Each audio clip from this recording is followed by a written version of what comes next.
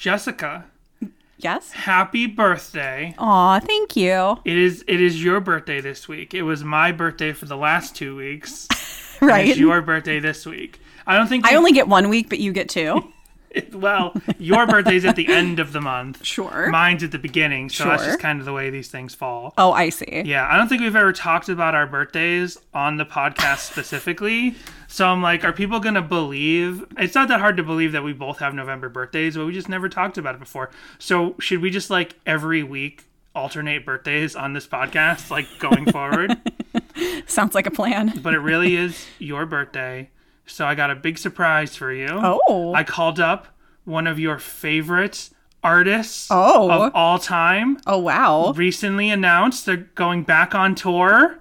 Are you excited? I think, as far as I know. Ready? Come on in. It's one of Jessica's favorite singers. Hey there, Jessica. It's me. Your friend, Mikey McD. It's me, Michael McDonald. How you doing? How are you? Hello, From the Mr. Doobie Brothers. Hello, Mr. McDonald. What? Daniel What told an me. honor. Daniel told me you got one of my favorite. What's your favorite song? So here it is. Never gonna give you up.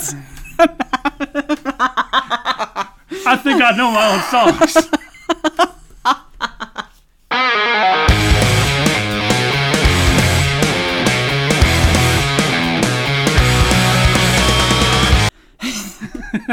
Hello, everyone, and welcome to Sadie Hawkins. It's your birthday, Jessica. Sit back. Hello, everyone, and welcome to Sadie Hawkins Pod. I'm Danny. And I'm Jess. We don't really do that. We actually do. We don't just do the. We don't do the name intro thing. Right. I feel like We used to. yeah. If Not you don't- on this podcast. If you're not caught up at this point, nerds to you. This is only for the deep heads of Sadie Hawkins Pod. So yes, it is Jessica's birthday. Happy birthday. Thank you. We got a lovely plant from our friend Laura sitting on the table. Yeah. It's nice. We got a nice little succulent arrangement. Yeah. It reminds me of Taylor Swift. I don't know why. It just does. Don't question it. Okay, if you say so. What is this? Reliable J? You're leaving to go for me for Reliable J, where you get to talk about Taylor Swift all you want. Yep. To Josh. And it is also Thanksgiving, so happy Thanksgiving. Thank you. Jessica's birthday does fall on Thanksgiving like every couple of years. Yeah. It's just one of those things. And this year, Every 7 years, give or take, leap year. right. But every one of your birthdays is a Thanksgiving to me. Aww. I am always thankful for you to be around. Well, I'm thankful for everyone who listens to this podcast. Let's go around the table and give everything we're thankful for. And of course, we picked the most Thanksgiving themed Relient K song of all, Maintain Consciousness. That's right, because after all that turkey, you're going to have trouble maintaining consciousness. There you go. That's a good tie-in. So, the joke during my birthday was like, oh, I'll pick a song. I'll pick a Collapsible Lung song. I didn't really pick that song, despite the contention that we had in the second week where I swear I did not pick If I Could Take You Home as a joke to do 2 Collapsible Lung songs in a row. You absolutely did. I'm talking about Lost Boy. I don't feel like I was like, oh, this is for my birthday. It just happened to be my birthday. Yeah, And I was like, let's finally talk Lost Boy. But Jessica really did pick Maintain Consciousness this week. She really did get that birthday gift. So we don't have any voicemails or anything. But it was more like I looked through the list and I had been thinking, we haven't done an song in like a while. And that's because we have very few songs We're left. very, very close to done with Forget Not Slow Down, and Collapsible Lung. Like, we're nearly done. Each of those albums has like maybe 2 or 3 songs left for us to do. Makes sense. I would call that the trilogy. No, I was going to say... The 3 biggest Relient K albums. So it kind of makes sense that we went through those the quickest.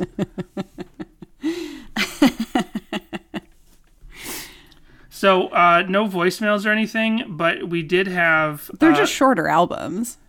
They are. I guess they are. Are they? Well, Forget Not Slow Down is. Yeah. Especially since we decided to condense all the little interlude tracks into the songs that they kind of belong with. That's right. I want my 99 cents back for the song Flare. So I'll say it for the third or fourth time, no voicemails, but there was some explanation on Twitter about one of the topics last week when we talked about overthinking, because another Goatee record artist called Zilch covered Overthinking for the Goatee 20th anniversary compilation. So I posted, does anyone know about Zilch? Because we know Zilch. Get it? I do. So... Good one, Dan. So Angry Tortilla on Twitter, who I see around, but if they're also someone else, I apologize. I'm not entirely sure. You're just a username right now. Replied that Zilch was DC Talk's backing band. Zilch was DC Talk's backing band. And it says here, pretty sure that Mark Lee Townsend played guitar for them. Oh, yeah. Okay. And then Daniel, You Can See My Socks, replied and said, "Oh, man, you beat me to it. I was going to leave a voicemail, but I forgot." But yeah, if you look in the liner notes on the first 4 Relient K albums, in Mark's thank you section, it says Zilch will rise again, or Zilch has risen. So it was basically it was a Mark Lee Townsend related band, which we did not realize. All right. I get it. This isn't an Easter podcast, though. It's a Thanksgiving podcast. So yeah, so there's that. So that answers Zilch. We got. Or that's a little too close to the Confederacy for my taste. Oh, I get it. I was like, what? And I was like, I got it. The South will rise again. Yes. Zilch will rise again. I went to preschool and elementary school in the city, the town that Gone with the Wind is set in. Mm-hmm. Yeah, that was definitely... South Shall Rise Again was definitely a vibe there. I only watched Gone with the Wind for the first time a couple years ago because I've been slowly working my way through the IMDb Top 250, and now it's on HBO Max with like the little, I think it has the little caveat thing of like, you know, this is, you know, the little historical thing at the beginning to explain like just because we're posting this movie doesn't mean we agree with everything. It's just a movie for you to watch. So, but I watched it on DVD. I rented the DVD and I watched it at work. I'm like, this is good background noise. It's not like it's a high energy. Oh gosh, Danny. But it's not like it's a high energy movie. Like it's one of those movies you're supposed to sit and savor and really, you know, take but I do in, the kind like of work, a Wizard of Oz or a Casablanca. Right. It's a sweeping epic. But the kind of work that I can do, I can like look away when I'm like, I get it. I can hear the whole movie. Whatever. Sure. There's certain types of movies I can do that. Well, I didn't know that like the DVD is a 2-set DVD. And I put in disc 2 first. But there's nothing to tell you. There's absolutely nothing to tell you. Literally, the disc didn't say disc 1, disc 2. There's no menu screen that says you have placed in disc 2. It started with the intermission, didn't it? No. Oh. No, disc 1 ends with the intermission.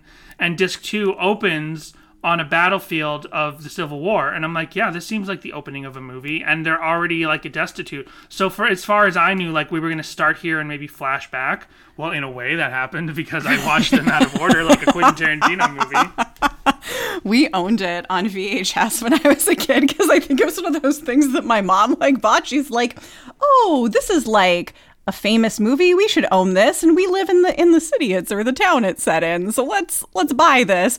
And it did. I think the tape 1 ended with the intermission, and I think tape 2 picked up with a little thing that said intermission, so that continued, so that you did not get confused. I'm sure the VHS also said this is part 2 of the VHS on the outside, which the DVD printing people did not have the clarity of thought. That's very unfortunate.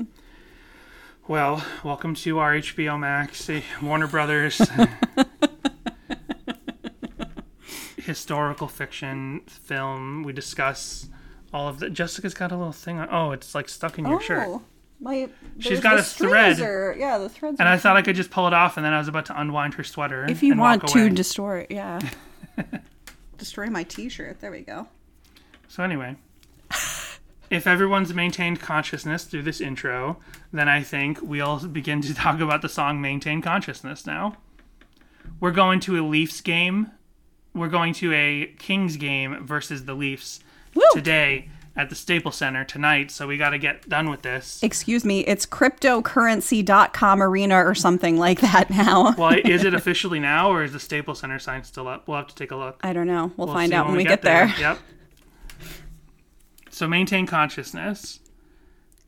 So I love the instrumentals in this song. I love the guitar solo towards the end, and I love how it seamlessly transitions into This Week, the Trend. Mm-hmm. In fact, sometimes if I put on as kind of like background noise and I'm not paying super close attention. Oh, you can't put on as background noise. It is a masterpiece that demands full immersion. I'll get confused and think that I'm still listening to Maintain Consciousness after it goes into This Week, the Trend, because it's a very similar vibe. Right. Well, I'm glad you started off with positivity, because for me, as I was listening to this song more and more, and it is a song that I enjoy certainly, and this is sort of graded on a curve, I feel like this is the lesser song on all of them. Wow. I feel like, but on that curve. Sure. There's something about this song that compared to all lyrics? the other... Well, we'll get into the lyrics in a minute. No, I'm simply talking about the music. There's something about this song that it's kind of like it's one of those songs that we talk about once in a while where, and Daniel had talked about it recently, where one song on an album kind of encompasses everything that album is. Well, if there's a negative version of that, I feel like Maintain Consciousness kind of is that. I feel like this song kind of contains all of the elements and DNA of the whole album. They realized that by the time you got here, you were not going to be concentrating anymore. Your ADD was going to kick in. So there's something about the song that while it is really good and it is memorable, it's certainly not forgettable. And that's why I'm saying graded on a curve. Because is a front to back kind of record. It's a kind of record where you don't have to skip any songs. But I would have to think about other albums like that, like, say, Green Day's Dookie. Like, I'd have to think about it for a second, but what's, like, the lesser song by comparison of all the songs on Dookie, or the lesser song by comparison of all the songs on Life in General, or something like that? So, and I'm sure I could think of some other similar front-to-back album that's not a punk album or a pop-punk album. But do you get what I'm saying? There's absolutely. no F-tier songs. There's no D-tier songs on But this is, like, graded on a curve, the lesser. So you'd put it, what, like a songs. B? I guess, I guess it's like a B. I feel like among just songs, like, you just listen to a song, you're like, oh, that's a pretty good, like, among all sort of pop rock, pop punk songs, this is, like, a nice B. But then, like, in the canon of it is like the lowest tier of everything. You know what I mean? So there's no point in giving it an exact letter. It's just the lower to me of every song on the album. So in that way, which, whether you admit to agree with me or not, this song is almost just like an intro to... Aggressive. Well, I don't know if you agree with me. I'm just saying whether you agree with everything I just said or not, one thing you said that kind of lends itself to what I'm saying is that you will listen to this song, and then when This Week the Trend starts, you kind of feel like you're still listening to the same song. So in a way... Totally different mood, though, from the lyrics. Totally different mood. But in a way, I feel like Maintain Consciousness, at its worst, or its best of worst, or whatever, it's just an intro to This Week the Trend. Because This Week the Trend is a full banger. It is a full, great, perfect song. Really, to me, This Week the Trend is one of the S tiers of the song, Sure. But Maintain Consciousness is just lacking something. It encapsulates the whole album very well, but in a very bland, to me, like a very... And again, this is like too... I don't want to be misunderstood, because am I understood? Am I misunderstood? I don't want to be misunderstood. I'm not saying that this is a bad song. I just feel like this is the lesser of all the songs combined, and in a way it just feels to me like an intro, like a lead up to the way better song, This Week the Trend. This is where they're offending you as their friend, and then they're going to say sorry for it in the next song, because that's what This Week the Trend is. I guess. Are you talking? And now you're talking about the lyrics. A little bit, yeah. Yeah. So we'll get into. Well, I do have some more to say about the music. Like in the way that this encapsulates a lot of the album is like there's some density in the production here. Like at the beginning, there's this sort of like effect in the background. There's this kind of electronic effect, like some sort of phasing. Yeah. Some sort of phaser or something. I know what you mean. And I don't know if everyone in streaming nowadays would always pick up on it. Because like when I listened to it on my phone's hard drive, I heard it a lot better than, say, when I listened to it on Spotify. Well, you can hear it pretty good right here. That, that I don't know if that's a guitar effect or something, but that's fun. That leaves that going. And then, like spoons here. There's a lot of weird instruments in this song, too. I'm pretty sure those are spoons. Oh, are they spoons? I thought it was like a... Well... I was going to say, it's not xylophone. We always call it that. Glockenspiel. There we go. But I don't know if that's glockenspiel, because there's no melody. It's just a percussion. And there's melody in a glockenspiel. And it could just be... And it could be anything. Like Savannah, it could be trash can lids, for all I know. But sure. I'm just saying that's something along the lines of spoons. And then at the end, there's a gong. The song ends with a gong. So there's a lot of like funny things going on here. I also think that some of these drums are programmed. I think some of them might be sort of... Let me see right.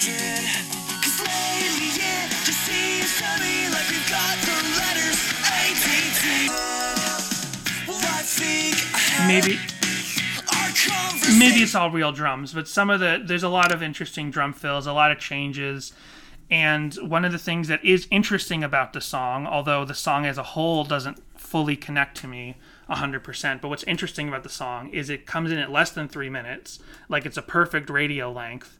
And there's a lot going on in the song, not only from all these funny little like phaser effects in the background and spoons and gongs, but then the song changes up consistently. Like there's multiple parts in this song fit within 2.5 minutes. You know what I mean? Like there's multiple movements within this one song. So, and it kind of fits the theme lyrically about being like ADD and being bored and trying to maintain consciousness and trying to stay alert. It's like, it's that like funny thing, like breakdown, like that sort of practical pun. Yeah. You know what I mean? Because there are lyrical puns and lyrical wordplay that Thiessen uses, but then occasionally you get things where the actual song in and of itself, the idea of the song is also sort of is puns. And in this way, because this song is like a little ADD thing, it's so short, so much happens in it, and then suddenly it's over. That's why I think it's a great song. Yeah. I think it's a great conceived song. Just something to me about the melody overall. It just feels like an intro to the way better melody song of This Week, The Trend.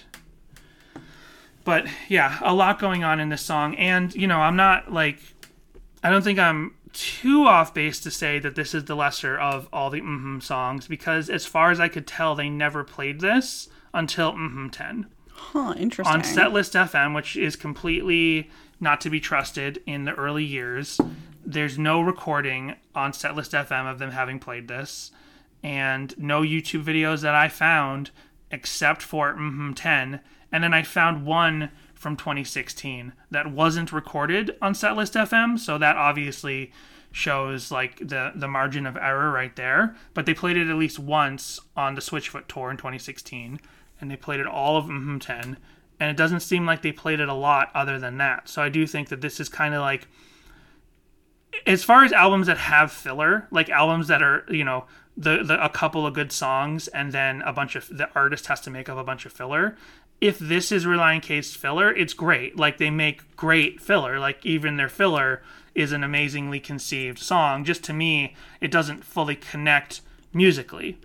Gotcha. Now let's get into the lyrics, because obviously I don't even have 100% of an understanding of exactly everything he's saying in these lyrics. But I know we have talked about it throughout the history of this podcast when we talk about depression and ADD and sort of childhood mental issues and prescription drugs. We come to this song. Now let's kind of really suss out the lyrics and figure out exactly what he's saying here. and if we do have as much of a problem with it as we have always implied. So I wonder if they realize, like, ooh, maybe with these lyrics, this particular chunk of opening lyrics, that's why they don't play it live a lot, is because it is kind of attacking people. Like, I get where they're coming from, and I never listened to this song in like a, I kind of thought, they're using sort of like these buzzwords as like sarcasm. And then I found an interview that we'll play a little bit later where they talk about, prescription drugs and depression and things like that. And I do have a little bit of a problem with what is brought up there. So it does reframe this song for me. Right. So this is a song that I used to really love and have a lot of fun singing along to. But yeah, those opening lyrics, if you just got rid of some of those like buzzworthy sort of statements, and I don't have confirmation on whether Matt Thiessen or anyone else in this era of Relient K took ADD or ADHD medication, but I would like to know more about their experience if they did. As someone who took both Ritalin and Adderall growing up, I can say that they have their positives and negatives. And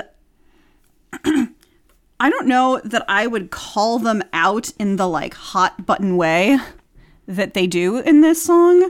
Right. And that they were in like the media for a while. They were definitely like one of those, talking point kind of things. And that's speaking from experience. Everyone has like an opinion on this particular topic, whether they were affected or not, because it felt like almost every kid in the 90s was being diagnosed with ADD or ADHD. And some of them were misdiagnoses and some weren't. Mm-hmm. And as an adult who still struggles with ADHD and who is starting to really finally learn more about what that means and how it affects different aspects of your life in ways that are only being discovered now because it was one of those things where it was such a big thing in the 90s, but like that's your group of people. We're only just now becoming adults, so they didn't know necessarily how, there had been no studies before on how it affected you once you became an adult. It was just one of those things where they're like, they just assumed you grow out of it. Right. Well, this song seems to imply that as well. Yes, which I don't like because it's not true. It is a disease. And yeah, it was... You've got more points to make. Let me come back to them after you finish up what you're saying. I was just going to say, and that's really difficult. And it is definitely something that was always, especially with myself, treated that way. And definitely like a state of mind that I have had where it's like, no, I'm done with this. Like, I had that as a kid. I don't have that anymore. I don't need any help or whatever. But like, I still have it. And the more I've read up and like, watch different sort of like YouTube videos and stuff where they like teach you about it and there are studies on it, you still have it as an adult. And I'm really hard on myself and I'm trying to learn through like therapy and stuff not to be quite so hard on myself for still having ADHD as an adult. Because I'm like, no, I'm supposed to do this. And I see how like other people who don't have ADHD interact with the world around them and make progress with things and are able to concentrate and things like that I don't have that ability to do so like naturally on my own. And there are some days where I wish I was still on something specifically for my ADHD because I'm way more productive when I have something, when I'm on a medication that does target that. I get way more done because otherwise I'm just bouncing around from thing to thing. Mm-hmm. I'll start to wash the dishes and then I'll get distracted and be like, ooh, I want to go like write something down. I just had a thought. Let me go write that down. And then I get distracted and I'm like, oh, what's going on over here? Like, oh, let me go make the bed. I forgot to make the bed. Oh, wait, you know what? I'm feeling that coffee from earlier. Let me brush my teeth. Oh, I was doing the dishes before. I should probably go finish doing those. And on my way to the dishes, I will get distracted by something else and go do that. Right. So it takes forever for me to get things done. Right. And even Danny will tell you, the other day in the car, I was talking to him and I just stopped mid-sentence and just started looking out the window. I thought she was taking a pause to think of how to phrase something, and then she just never, I was like, and what? She's like, huh? She literally stopped in the middle of the sentence. And she'd never really done something like that before, so I wasn't prepared for it.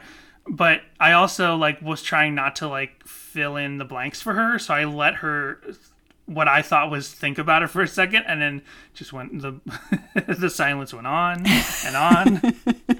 And I've had different when I went off Adderall in my last year of high school, I think, because I told my mom that I didn't like how it made me feel. I felt like it was stifling me creatively. LOL. So she was like, yeah, okay, sure, we'll give it a try. Now, she didn't make me take it on like weekends or holidays or over the summer. I only took it when school was a factor. So I was not on it in other times. So it was like I could be my all over the place self, on the weekends and during the summer and stuff.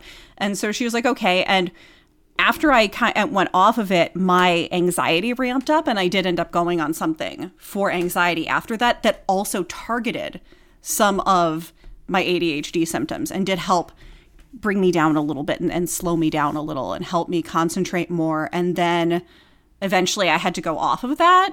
Mm-hmm. And so that was more recently. And now I'm on something else that does not help that in any way. And so it's been taking me a lot longer to get things done in the past, like, few months. So. Right. What? I got distracted. I missed everything you said. I'm just kidding. So, yeah, one thing I was going to say before, and then I wanted to make sure not to derail what you were saying, is, I want to get into this first verse of the song and how I think it kind of reflects on the things you're saying, and to both support what you're saying and maybe examine exactly what Matt Thiessen was writing here lyrically. So I do think it's like a buzzword thing. I do think that like Thiessen is in his 20s and he's still generationally connected to, the kids that are in the audience. So when you sing about burning blank CDs and things like that, like there's a connection there to the world that they both understand in a song like Vinyl Countdown. But then in a song like this, you're singing about ADD and prescription drugs, and I think that also hits, like you said, some sort of like buzzwords, some trigger words, and that may make a whole generation of kids who are listening to this music like sort of feel connected to it. Just hearing those phrases, like if I just hear a song and they mention like video games, I'm like, oh, that song mentioned video games and I like video games or something. So that's why your favorite song is Video Games by Lana Del Rey. Yeah, exactly. Well, when a song like mentions something that you care about, it kind of like perks you up, or something that's in your world, something that is not understood or doesn't represent sort of your point of view. So buzzwords like ADD and prescription drugs will make a generation of household, homeschool, in a lot of cases, not necessarily homeschool, a lot of Christian kids, a lot of like secular homeschool kids, and a lot of like other sort of like Warped Tour and not necessarily specific religion, but like, very much ADHD sort of generation of kids feel kind of like, oh, this song is speaking to an issue. Now, if you dig into it, we'll dig into it.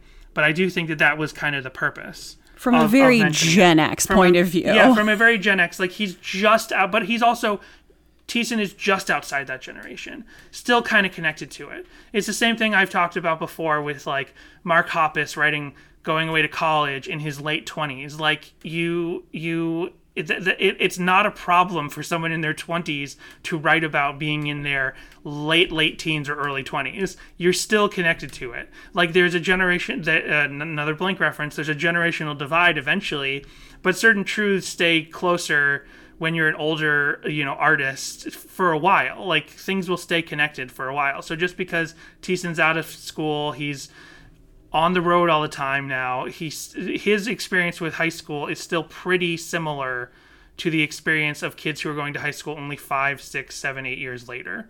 It's still pretty similar. So I'm just playing the devil's advocate for what I think. Except we have the internet. He had the internet as well. Yeah, but not to the same extent, but yeah. Whatever. So that's where I think he wasn't checking MySpace during study hall. So that's where I think the idea for this sort of first verse maybe kind of comes from, where it then sort of gets into the issues that you were discussing, and where I definitely agree with you is in the way that it's used as a buzzword. I don't think it's like it's really okay in the end, because ADD is an actual disease, and ADHD is definitely a disease, and people are afflicted with it for real. And when you take the 90s point of view of it, where kids are like falsely diagnosed with it because maybe the kid is just a little distracted, but they don't actually have ADD, or they're just not interested in school.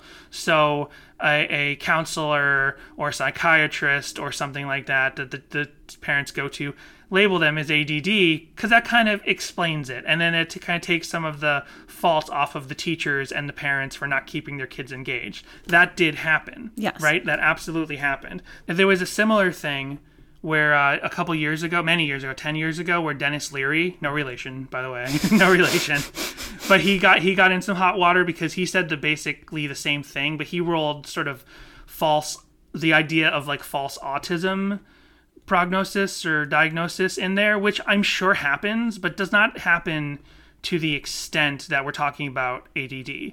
Right. Like ADD is much more of a sort of, it can be a little bit more abstract, perhaps, for the world at large to understand.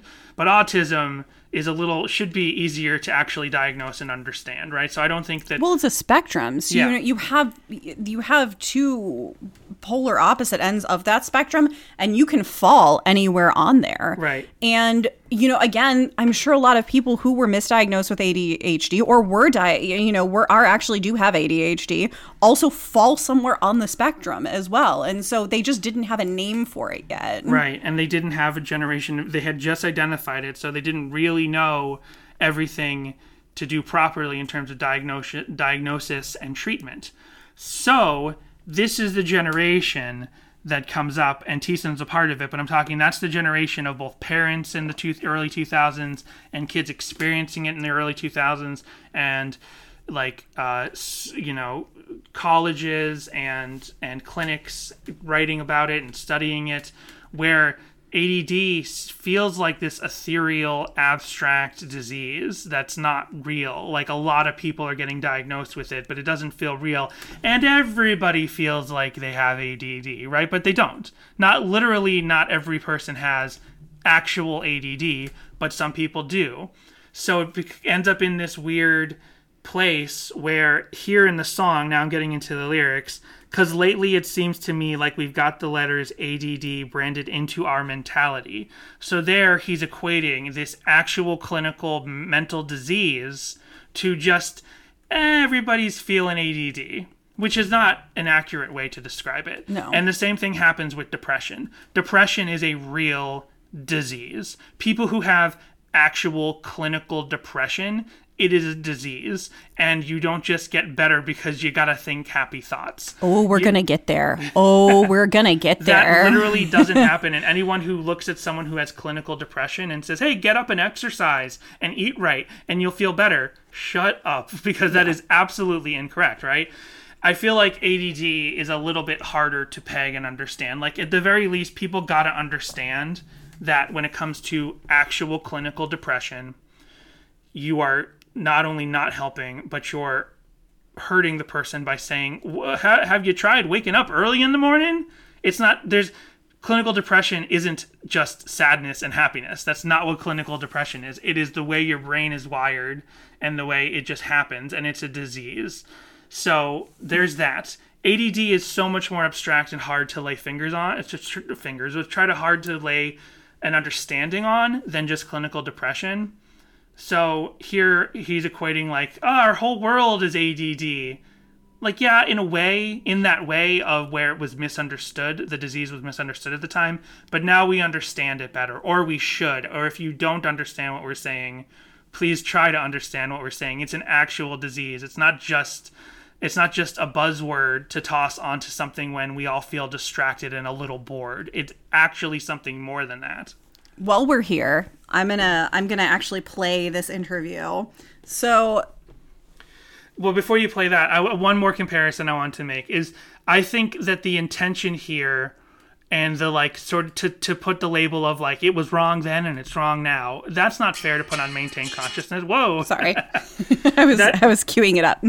I think there has to be a level of understanding for the song.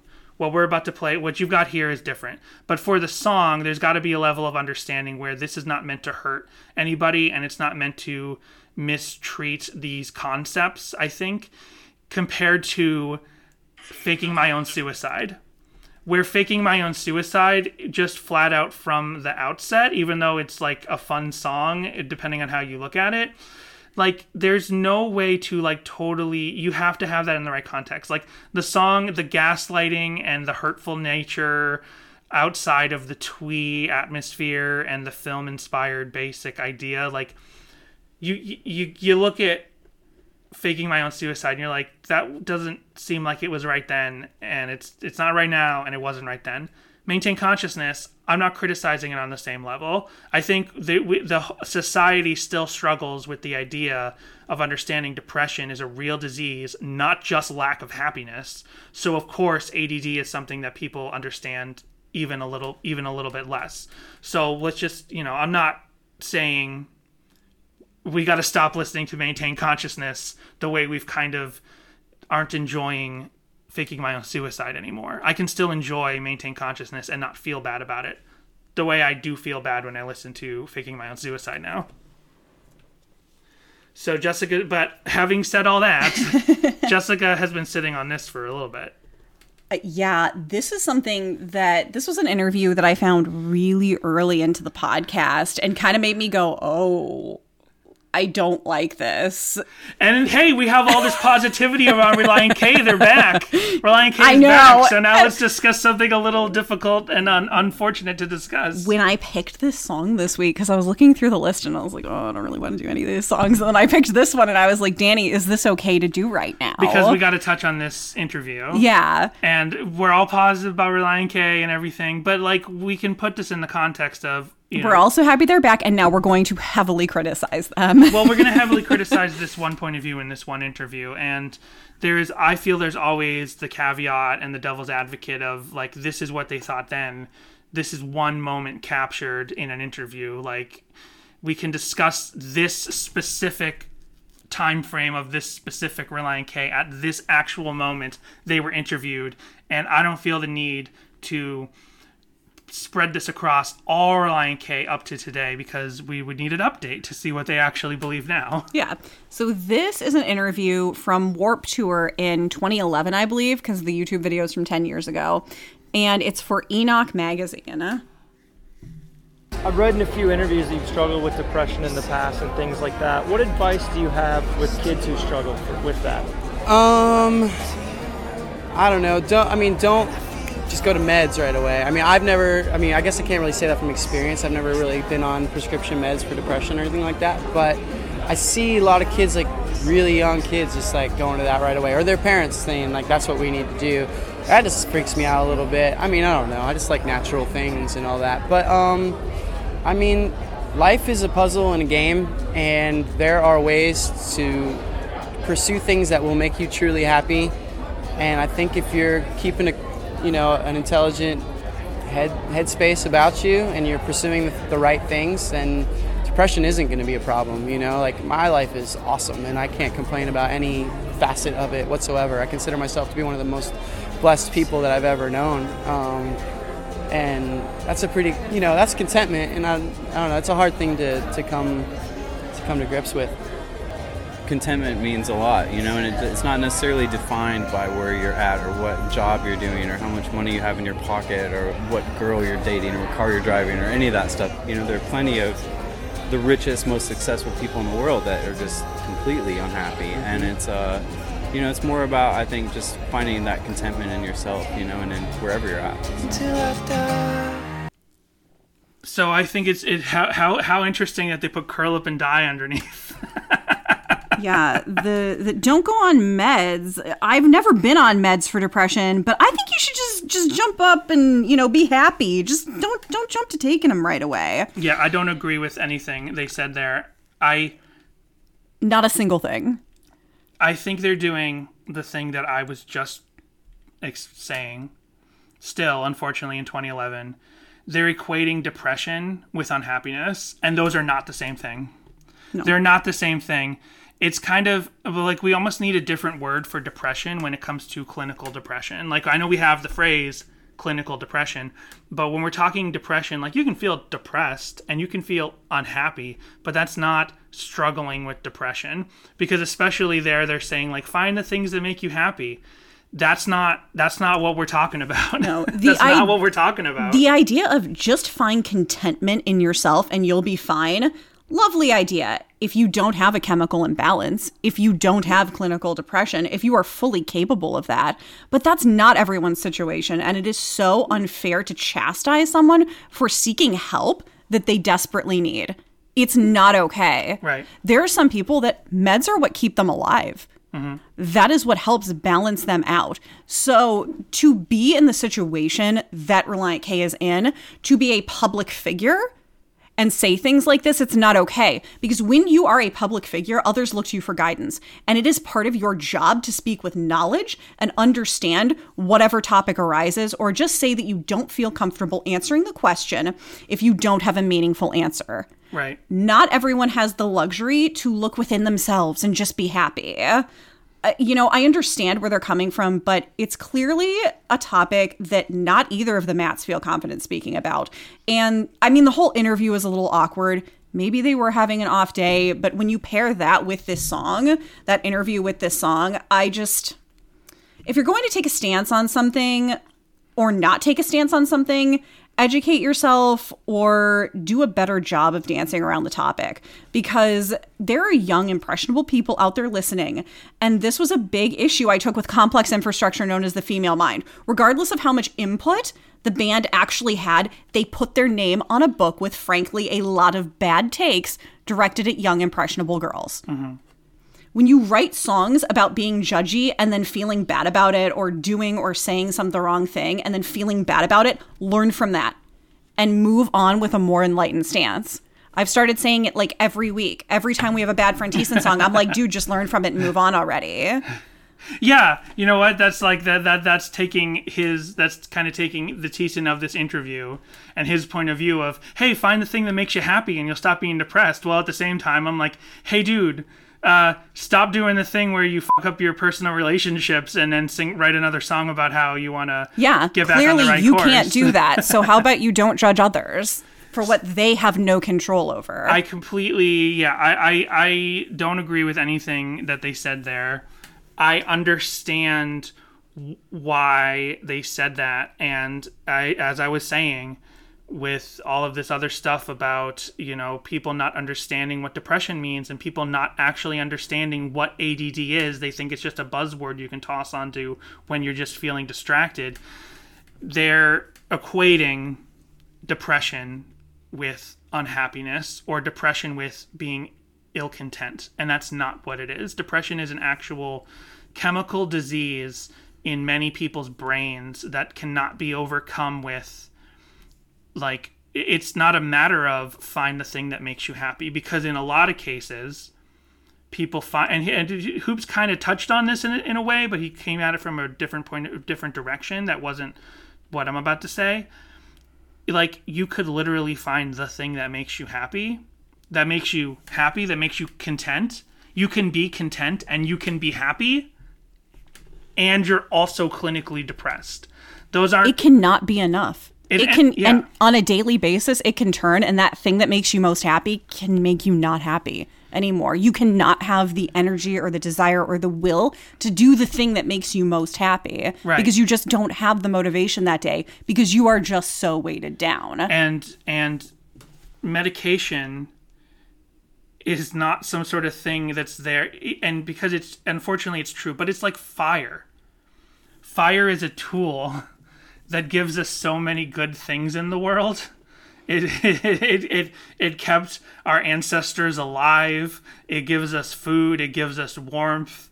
And once the Industrial Revolution happens, it gives us tools. It gives us metals. It gives us more materials using fire. But you can also light someone's head on fire and kill them. Like, you can use fire as a weapon, as something you can destroy, and you can also use it as something very good. And that's what prescription drugs are. Like, if you're over medicated, if you have a very bad doctor who misdiagnoses you, if you have a psychiatrist who doesn't fully understand, or you have sort of like more public figures like in school systems and stuff who just want kids to shut up and behave, and they treat connections to counselors and stuff and just get kids over medicated. Yeah, sure, absolutely. that happens, but Absolutely. that doesn't mean that it is the drug's fault. It doesn't mean it's the tool's fault that the tool was misused. You could take a hammer. I don't want to say you could take a hammer and bash someone's head in, but that doesn't mean that you want to go the all natural route when you're building a house and just hammer in the nails with your fists from now on. And like, that doesn't make a lot of sense to me. So I do understand that they are doing a thing that a lot of people do and equating depression with unhappiness. I have done that. It really took Jessica explaining her depression and ADHD issues to me for me to understand, because sometimes I didn't understand early in our relationship. And now I do understand. And, sometimes I feel depressed, right? But I don't think I have the kind of clinical depression. I've never had it diagnosed, so I don't really know. But I know that in times when I have felt incredibly depressed or sad, or I feel like I can't shake awful feelings of loved ones I care about being hurt or something, I can't shake those feelings. I'm afraid to go outside and do the things I love because I'm afraid if I go outside, something bad's going to happen. Those feelings eventually pass for me. But I'm like, what if those feelings literally never pass for someone? What if I love getting up and riding on my bike? That's the thing that makes me the most happy. Being a bicyclist. I don't actually ride a bike. I'm just making up something that's outdoorsy, so it's kind of Relient K related. Bicycle racing. Love bicycle racing, but you're clinically, chemically depressed, and you're afraid if you go outside that door, you're going to fall off your bike and crack your skull open. Like, what do you do? That you can't do that thing that Thiessen is saying to do here. That's not a one-size-fits-all thing. So, yeah, I don't agree with that interview at all. We still love you, Relient K. So glad about the Meator. And like I said, if they have or haven't changed their point of view on that, who knows? Because Relient K isn't the kind of band where you get an interview like that all the time. You get like one random one once in a while, and then that one answer is locked in forever. So I would like to give the credit to them that hopefully that's not their understanding anymore. So this happens in the Christian world all the time, because if like you find footage, and I have found footage, and I don't want to name who it is specifically, but it's not Relient K. I'm talking about a different Christian band that I love.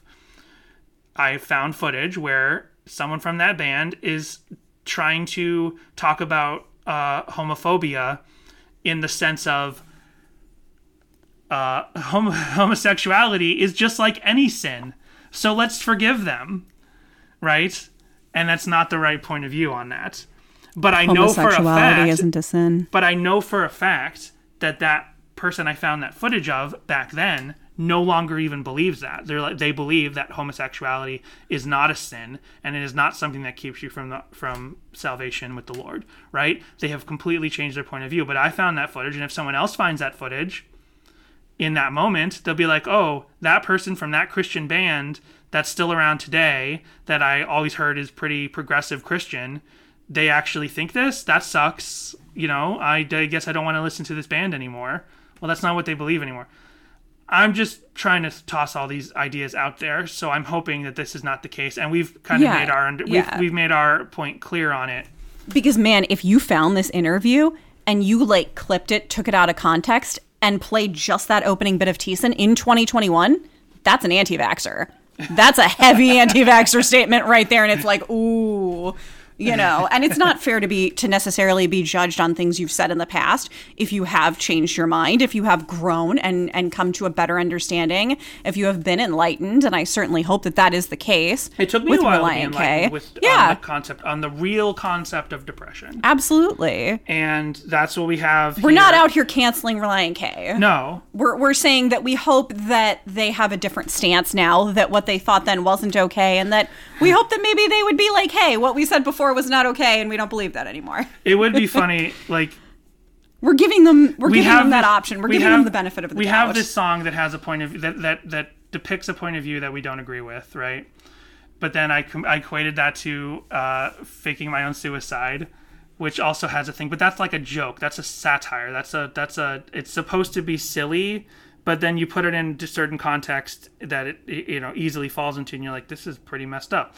But there's no interview out there where Thiessen is like, yeah, it would be so funny if I faked my own suicide, if I made everyone think I was dead and I manipulated someone. Like, he doesn't say that. He's like, no, this is just kind of like based on that feeling that you have, and it's based on this movie that I saw where the guy keeps faking his death to get his mother's attention and love, and she doesn't fall for it, and all this stuff. So, yeah. It's a thing. It's all a thing.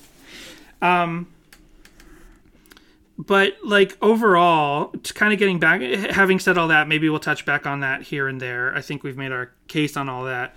But like, I also don't think that this song overall, as much as we just discussed all that, I don't think it's necessarily, that's all of the point of the song.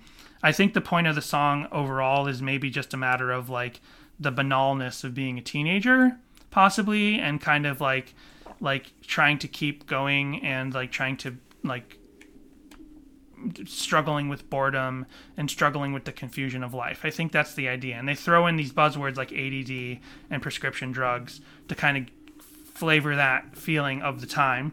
But let's look at more of the lyrics. It's because it's 17, 18, 19, routine, and here at 23, it's the same old me. So he's talking about, I was 17, I was 18, I was 19, I was getting out of high school, and I grew up and I left school, and I'm in 23 now, I'm an adult, and I'm out here doing the thing that I want to do and love and worked to do, a thing that not everyone gets to do, and I'm 23. I'm so blessed. That's why I'm not depressed. Yeah, that's not even relevant. That's completely not relevant. Like, and like, I'm not even trying to toss away like prayer or salvation from that, but just talking about blessing in terms of like, oh, I've got a lot of good things in my life, so I'm not depressed.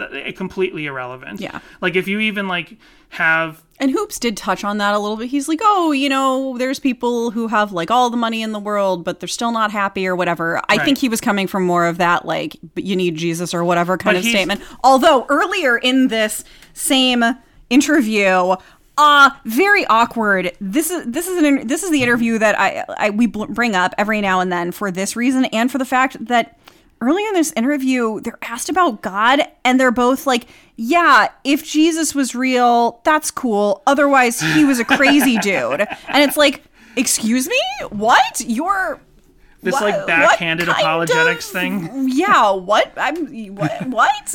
Like, a band that has the majority of their songs about God is like, well, yeah, if he was real, that's great. They're and already it's like, in well, 2011 hedging what? their bets on their beliefs, or at least presenting it that way, and then later in the interview strongly suggesting that taking a very taking prescription drugs is a bad conservative Christian whatever point of view. Like, by the way, how are the Christian scientists doing out there with the COVID? I don't know how that works. Yeah. How does that work? Do they believe in the masks? Do they not believe in the masks? Right. How does that? Well, I'm sure they can't use the vaccine. Well, no.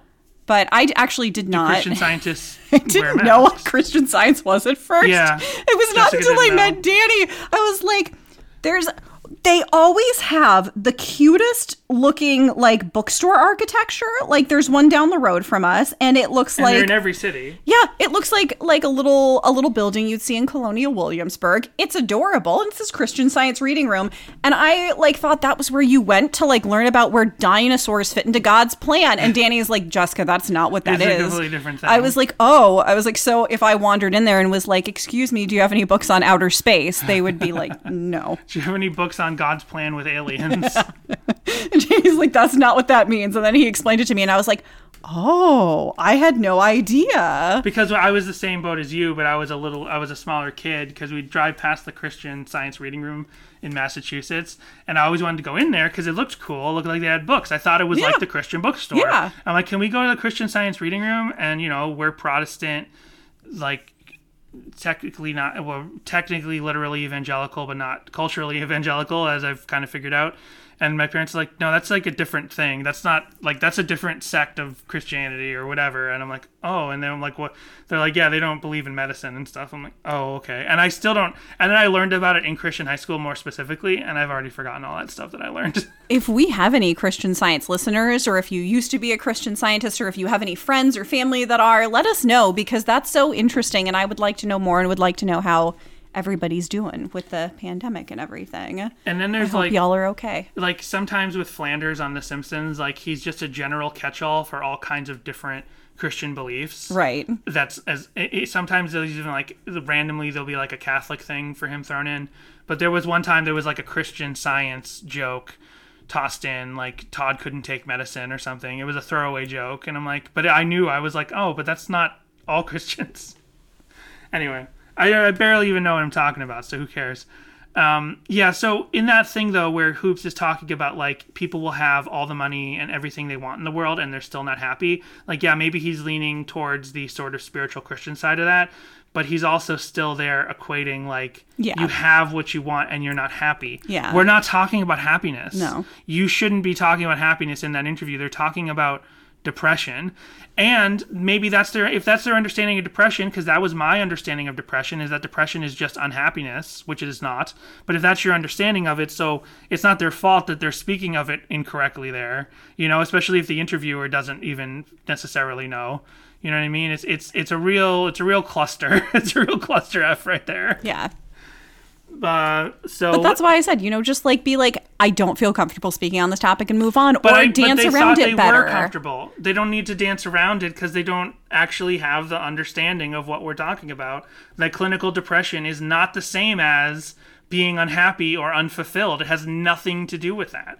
They should have restructured the way they spoke and said, you know, instead of saying depression, say like general unhappiness, right, or unfulfillment. Well, let's reset. I still feel like I want to dig into the rest of the lyrics a little bit. All right. And we'll be right back. Thank you very much for listening to Sadie Hawkins Pod. If you want to support us, please rate and review us on Apple Podcasts or wherever you listen. And you can also interact with the show by calling our voicemail line, 402-95-SADIE. Check out our Instagram and Twitter, which are both at Sadie Hawkins Pod. There you can see the visuals that we discuss each week, and you can send emails to us at sadiehawkinspod@gmail.com. Also, sadiehawkinspod.com is your one-stop shop for all our social links and to get to our TeePublic store for shirts, mugs, and stickers of all our various logo designs. Treat yourself to a Sadie Hawkins Pod shirt or confuse a loved one by gifting one to them. We would also like to thank our patrons at patreon.com/SadieHawkinsPod, who include Timothy, Daniel, Josh, JR, Eric, Joel, Connor, Michael, Samantha, Jimmy Eat Pod, This Might Be a Podcast, Tucker, David, and Brady. Twice a month, we have bonus episodes, including reviews of the songs from K is for Karaoke, and you can hear our backlog of bonus episodes, including reading through the entire complex infrastructure known as the Female Mind book that Relient K did or did not write. You'll have to go over there to find out who wrote it. So donate that money today. What you gonna do? You sitting on that money? You got that stimmy check from years ago? Send it our way. Send it our way. Send ye our way. Send ye money our way.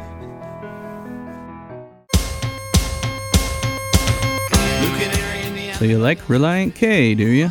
Well, what about They Might Be Giants? My name is Greg Simpson, and I host a They Might Be Giants fan podcast, and it's called This Might Be a Podcast.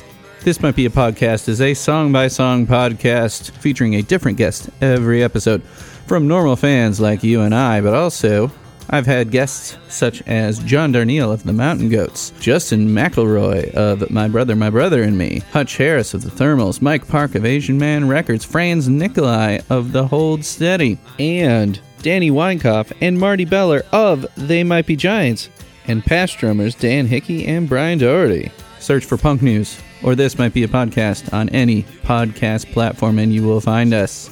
This Might Be a Podcast, brought to you by punknews.org. So before we go much further, I thought of one other analogy to this whole discussion that we're having about this Relient K interview.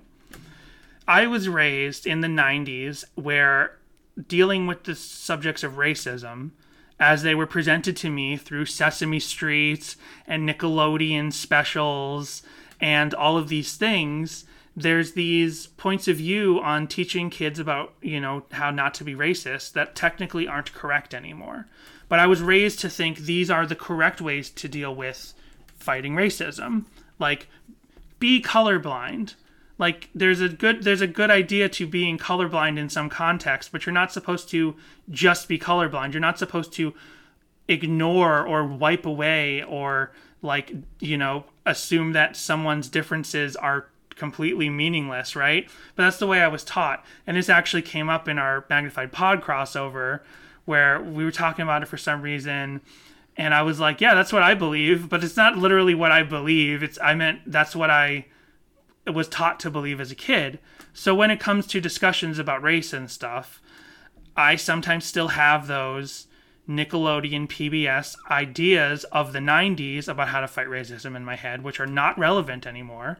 But if I was a guy on the Warped Tour and someone came up to me and asked me for an interview about something, and when it comes to race, or if it comes to gender issues or sexuality or lifestyle or anything like that, it's like, see, like even using the word lifestyle, like I was going to say, nope. Exactly. But I don't even edit that out because that's the thing. Like, I was raised in the 90s. I think the phrase lifestyle is a way to put it, but it's not a way to put it. Nope. But if I'm there having an interview and I literally think that this is not only not wrong, but this is the correct way to do it. What I'm doing right, what I'm saying right now is the progressive way to say it, but it's not. It's progressed further than that. I'm not going to say, oh, I can't speak on this because I don't know enough about it. I think I've been taught correctly, and I start saying it, and then Twitter blows up or whatever and says, like, you were totally wrong the way you said this. I can't believe you just equated it to lifestyle. But so there's got to be a point where you're educated to learn that you don't have the right education. Right. So nowadays, when we get deeper into race, religion, gender, all these topics, eventually I have to stop because I'm like, I can't go any further because I don't have the right tool set to understand. And if you don't even have the tool set, if you don't know you're missing the tool set, and I'm just saying all this to not to like apologize for Relient K on this in this case, but I'm just trying to say where I hope it's going. Like if this was an interview from 2 months ago, I'd be a lot more upset than learning this interview from 10 years ago. I hope it's changed since then. I hope that if out there you're listening to this and you have never thought about this, you've never concerned yourself with it, you don't have to concern yourself with it, but this is our point of view, and this is a lot of people's point of view, and this is the way that you talk about it to not actually like hurt people who have actual clinical depression and stuff. Because every time I hear this interview, it gets me really fired up. Like, I get super upset every time I hear this, and it does come up once in a while. And it was like, even just doing my research for this week and having to listen to this interview again, I was like, I know what's coming, so I didn't really think it would get me fired up. And just hearing those opening statements from Thiessen, those really cringy points of view, I was like, ugh, like it got me fired up again. I understand. But really, let's look at the rest of the song. Because it's 17, 18, 19, routine, and here at 23, it's the same old me. And the one thing in the moment that we all happen to like will only very temporarily kind of break the cycle of the double-edged sword of being lazy and being bored. We just want more and more and more until it's all we can afford. So really, this song is about sort of like teenage boredom anxieties, and I think teenage boredom anxieties and trying to like break the cycle of feeling. What I don't like is bad. the word lazy. I don't like that they use the term lazy and bored in there along with ADD. Yeah, because that's not what it is. It's not a thing. But because I've beat myself up for years thinking that I am lazy. Even though my body is like constantly going, I've beat myself up for years saying that I'm lazy because I don't necessarily get things done in an appropriate time or an appropriate order, and I put things off a lot. And I, do other things that are not of consequence instead of doing tasks that I need to get done. And you don't so hate consequences. You deal with consequences all the time. And I beat myself up and call myself lazy, and that's not fair. It's just I work in a different way. So I don't like that they put the like, oh, you're just being bored and lazy with your ADD. We're all being bored and lazy with our ADD. Take take that section, which is on Genius called the pre-chorus, and take that on its own without the connection to verse 1, which is funny that it's called verse. Oh, here we go. Okay, I got the rest of the lyrics. The rest of the lyrics weren't loading. Where's verse 2? There's not really a verse 2. Okay.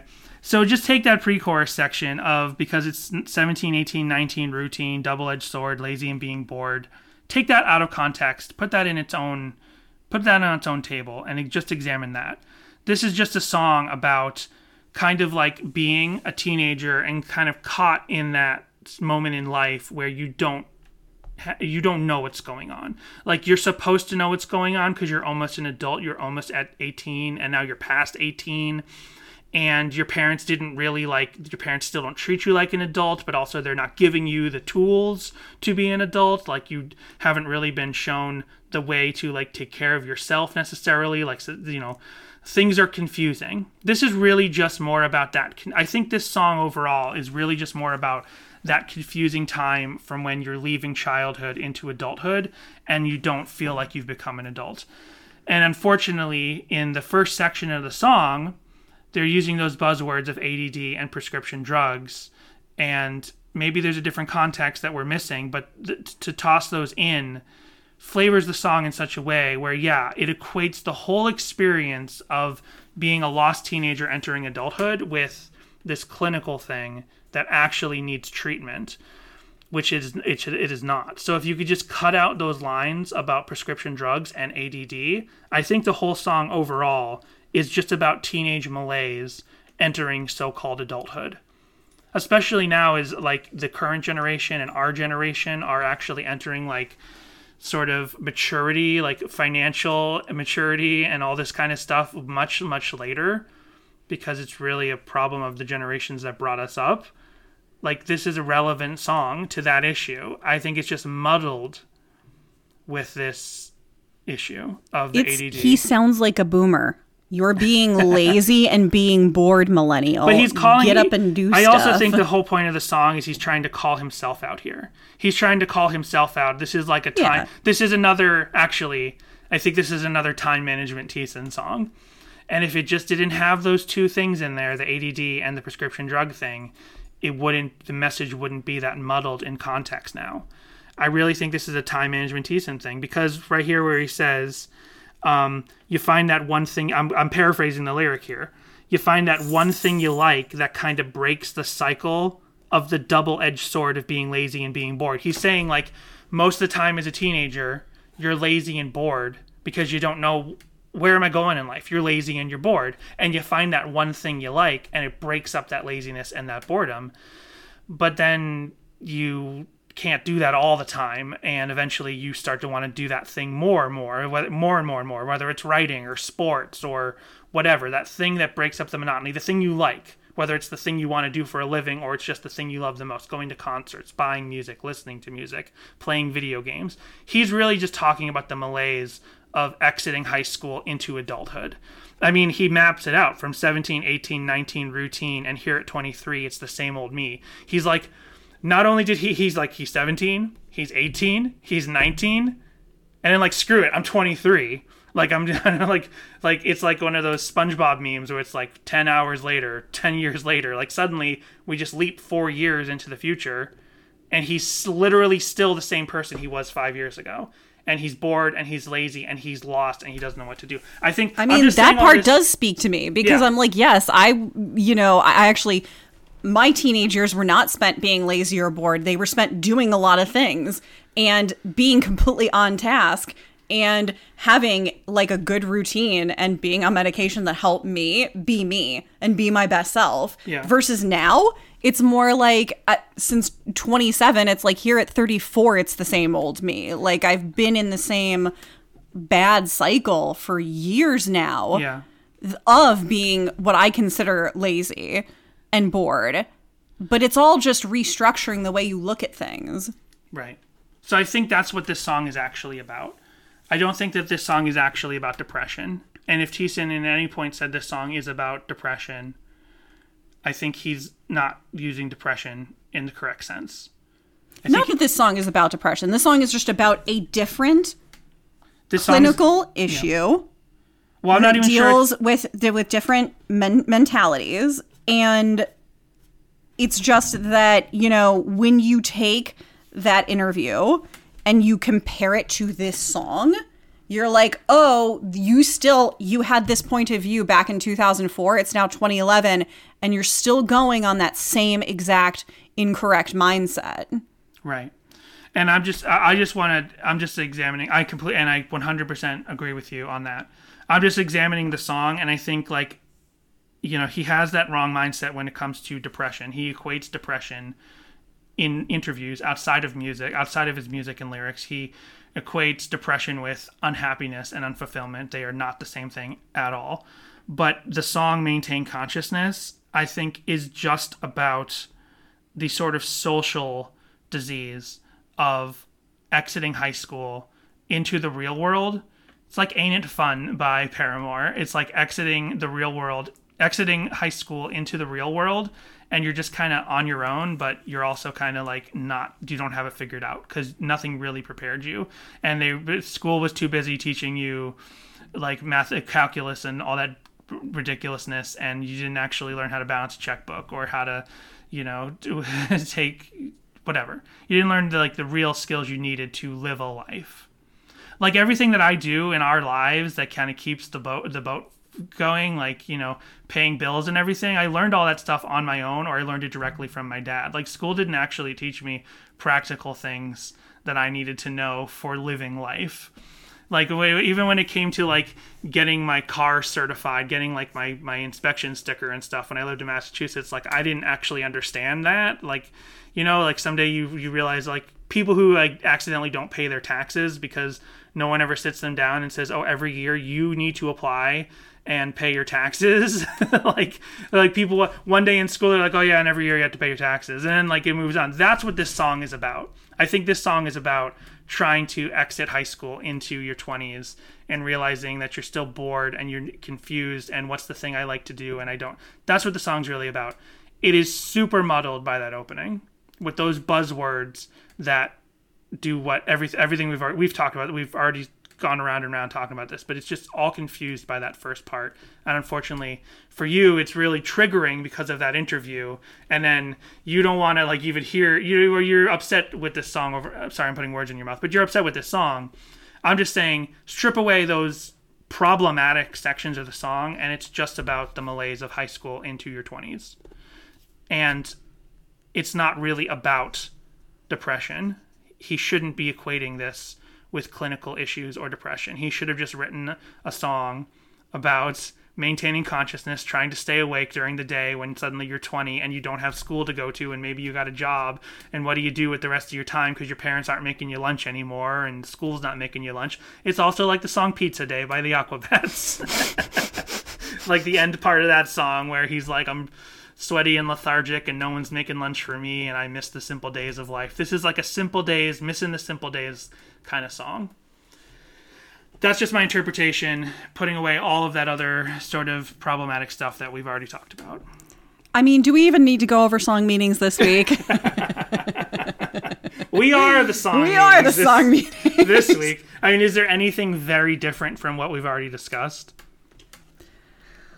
Destination Unknown on November 12th, 2004 said, really corny but catchy, obviously about how kids can never concentrate cuz, C-U-Z, of ADD, and you could accomplish so much more if you didn't have it. That's right. Sure. But see, like, kids, Absolutely. all kids don't really pay attention, right? Right. Only, like, the most gifted kids really pay attention. So that is the problem here. And this commenter feels the same way because society as a whole, it's not even Thiessen's fault. Literally, society as a whole just equates ADD, which is a real disease, with just the feeling of, I don't want to pay attention. No kids want to pay attention, but they don't all have ADD.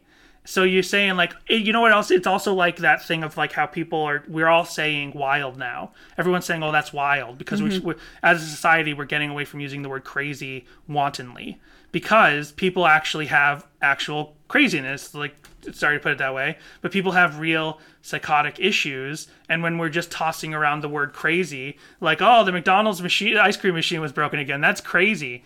No, you say that's wild now. It's kind of the same thing. We're only catching up on not using the word crazy wantonly anymore. Let's hopefully we'll get to the idea that ADD is not something to toss around when you're just bored and distracted. Allie Burns Out Bright 01 on December 28th, 2004 said, I think that they might be criticizing how most of the kids in our generation are claiming to have ADD and that they can't concentrate. It's about how these kids need help to stop giving excuses and own up to their own laziness. I mean, yes and no. You know what I mean? Yes and no. Because if some kids, I feel ADD, but they're not actually ADD, but then you and other kids are like, no, I'm actually ADD. Please be patient with me. I'm trying. Lauren Blah on May 27, 2005 said, I think you're wrong. Except Allie, it's not about people with ADD. It's about our generation, their generation. People find that something to focus on and do everything they can to achieve this and then just quit. And we find things that we think we want to focus on, a hobby, a relationship, a place, and then we just quit or give up, whichever comes first, because we're lazy and bored. Every generation is getting lazier. And at the end, we're losing interest. We can't listen to this song for more than 4 reps because we can't take the time to do that. We'll just find something else to focus on. The end, in all caps. In a way, I agree with that more than anything else you've read so far. Like, I do think, I hate the idea of like, oh, every generation gets lazy. But yeah, in a way, it is sort of that thing. Like, do we work hard enough? Do we try hard enough as a society, not even concerning ourselves with the people who literally are trying really hard despite chemical imbalances? I'm just saying, like, do teens just kind of get nihilistic? Or as a generation sort of nihilistic and like, I don't really want to try. I just want to be famous and be a TikToker and all that stuff. I know I sound like an old man saying that, but that is a thing. Yeah. And I think that is more on that side of what I was kind of mentioning before. There's a few more people in the comments who agree with your sort of point of view on it. There's other people who say other things and... Ooh, other things?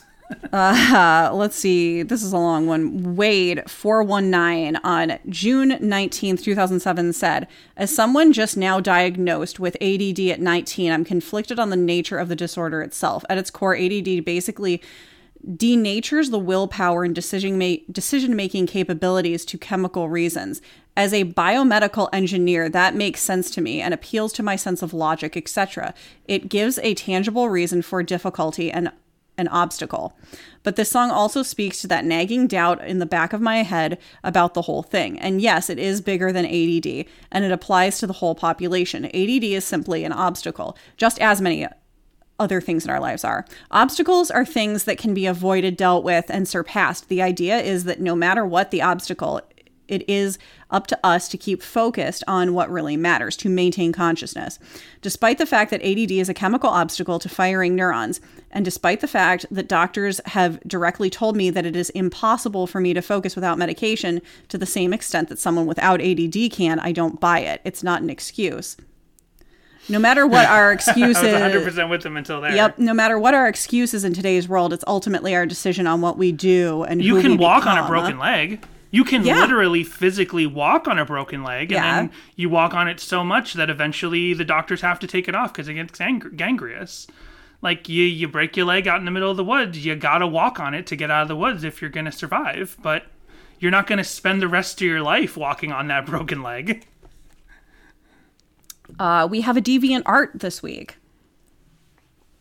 It's a guy with his arms folded across his chest, and it says ADD, and it says ADD on his forehead, and the lyrics are all in the background. Danny, do you want to describe this? So it's a blue polka dot background with various sizes of like large polka dots and small polka dots. Maybe those represent all the different thoughts he has in his head. Yep, and he's like a sketched out little guy, full color, kind of got a collared shirt and some tight Warped Tour jeans, red sweater, and over it's just his all kinds of words, down. and he's got the letters ADD written on his forehead, and he looks grumpy and confused, and yep, just lots of words all around him. And those are all the lyrics. Yeah.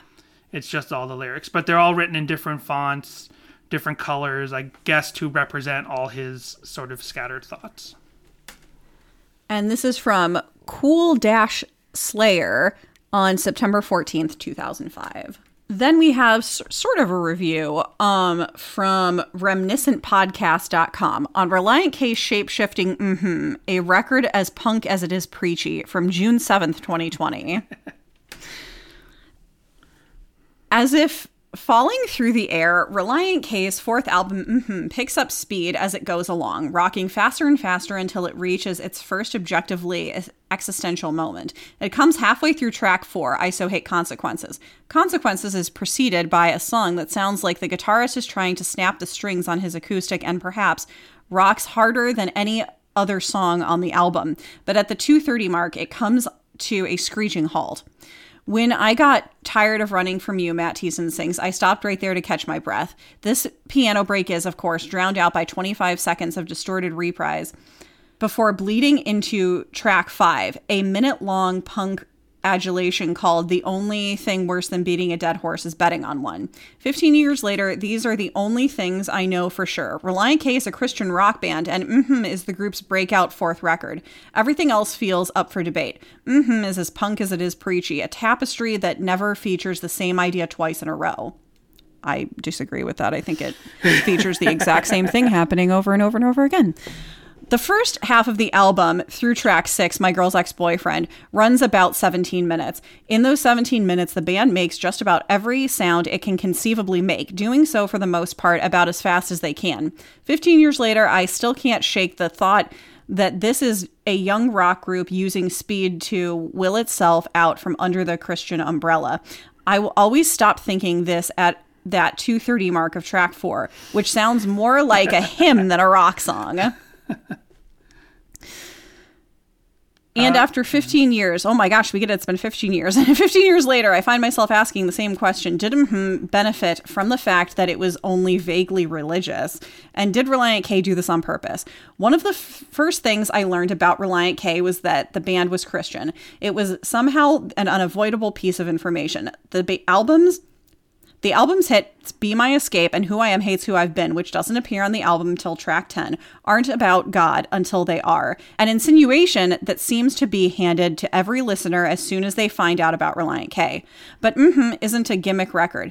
It isn't a punk group disguising itself. It's a punk group transcending itself. It's khaki rock at its best, soaring because of, as in spite of, this practice of never placing two similar ideas next to each other. This most obvious at 2 points, the 2-minute mark of Which to Bury, Us or the Hatchet, and the 125 mark of Maintain Consciousness, where a new idea is introduced seamlessly, taking the record in a new and exciting direction. Intentional or not, it worked, just about well enough to stop me from trying to figure out why. Interesting. So detailed. Then, and you'll have to stop me if you've heard this, but we have an IGN review of the album, posted January 25th, 2005, and updated on May 19th, 2012, by JR. I wonder how many readers read the words Christian and pop punk and immediately X'd out of this window. It's an exotic combination, to be sure, and not many are familiar with outside the likes of MXPX. It won't be that exotic when it's literally every GD band on Warped Tour up until they go out. But when it's done right, the end result is something that sounds just as good, if not better, than the secular offerings of venerable favorites, such as 3 arbitrary words and random word, random number. I don't really want to think about what would happen. I get it. They're skewering the way punk bands come up with their names. 3 random words and a random word and a random number, like gotcha, 182 or Alkaline Trio with all 2 random words, but I don't really want to think about what would happen if Christian pop punk went wrong, but fortunately, I don't have to. Relient K's is a well-conceived, I can definitely show you where Christian pop punk goes wrong. There's whole record labels.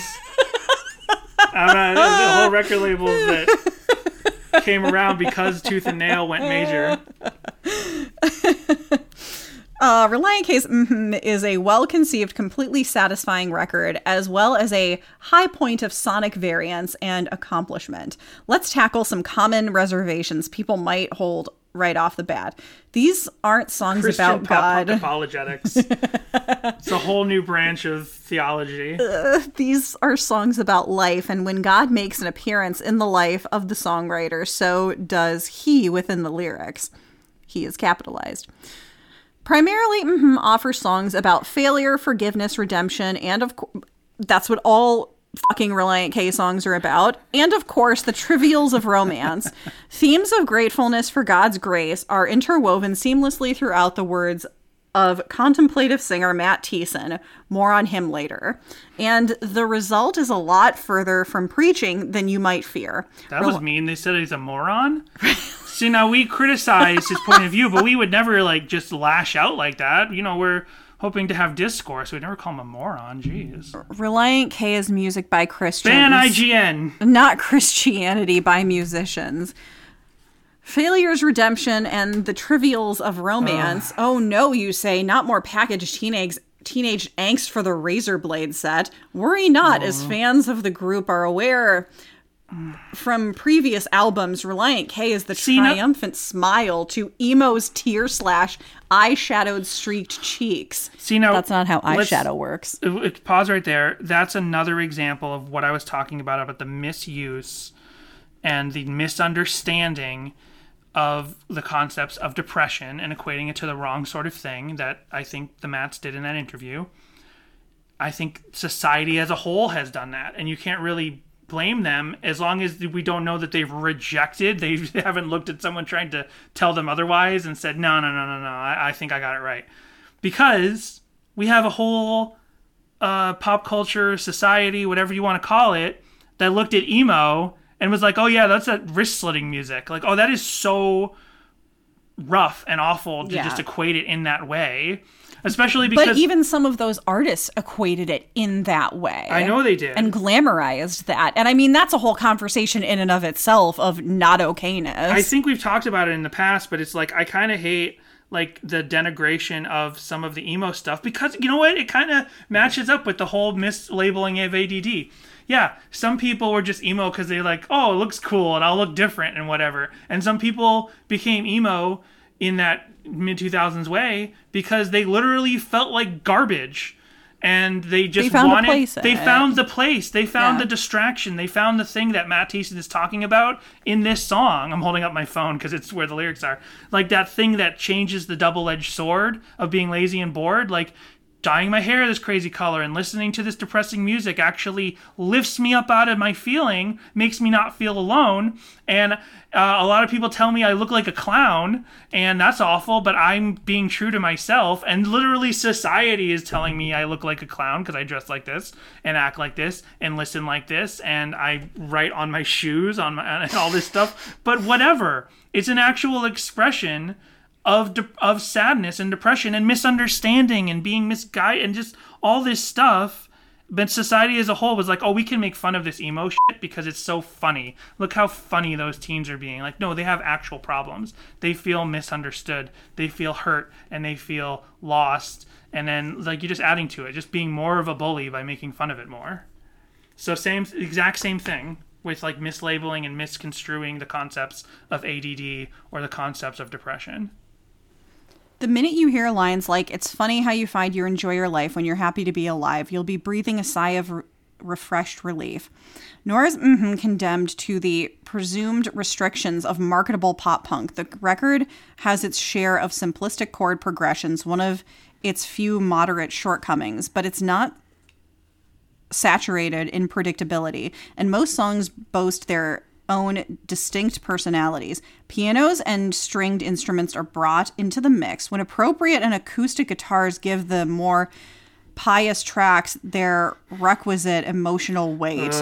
No matter, you know, you have a thesaurus. No matter that is sonically varied, You will be surprised on several occasions, and the disc's generous 50-minute runtime has a respectable number of, that was cool moments. In these regards, Relient K manages to stay a step or two ahead of their engineered for mass consumption contemporaries, which leads us to an issue many Relient K fans might take with this release. The band may have taken too many steps ahead when compared to their more whimsical preceding releases. The band displays a consummate maturity this time around, imbuing their reflections of life, love, and God with a lot more chin scratching and a lot less gut busting. Experiments like always divide a fan base right from the outset, but 10 years from now, a lot more fans are likely to call it one of Relient K's best than one of their worst. Some of the songs are spectacularly flawless victories. Maintain Consciousness is so insanely catchy that you'll wish your stereo came with replacement skip back buttons. Be My Escape is an immaculately crafted, dare I say, lovely song that uses something as simple as a single piano key to great effect. Then there's High of 75, a celebration of life and faith that can drag your heart out of the dregs. Let's get back to Matthew Thiessen. This man's singing voice, when it has its chance to really shine, is smooth enough to treat burns. His quietly intoned Thanks to God in the sweetly penned I So Hate Consequences is the emotional pinnacle of the record, and it's hard to imagine anyone else trying to pull it off. Thiessen joins guitarist Matthew Hoops, bassist Brian Pittman, and drummer Dave Douglas in 14 tracks of not a single missed note or beat. Nothing is lost when the band switches gears from the fast-paced punk to the slower acoustic stylings of the more faith-oriented songs. And lest any fan fear that the boys of Relient K, I thought they were going to go Boys from Canton there, that the boys of Relient K have left their easygoing sense of humor and youth at the door, poppy treats like My Girl's Ex-Boyfriend are there to satisfy. One needn't be a religious person nor a pop-punk fan to get something out of this remarkably well-rounded album. Longtime fans may balk at Relient K's newfound commitment to adulthood, but then again, honey, this is not their newfound commitment to adulthood. They're still struggling with that one. Until Air for Free. But then again, if you like a band when were 16 years old because they wrote the way you thought at the time, wouldn't it stand to reason that they'd grow with you? Manages to be spiritual without being heavy-handed, varied without sounding spastic, and clean sounding without coming off as manufactured. If you have a taste for pop punk with a little more meat on the bone, Relient K is a reliable choice. Well, I'll have to check that album out. They convinced me. Let's go on down to Tower Records right now and pick up a copy. So, the funniest thing about this song...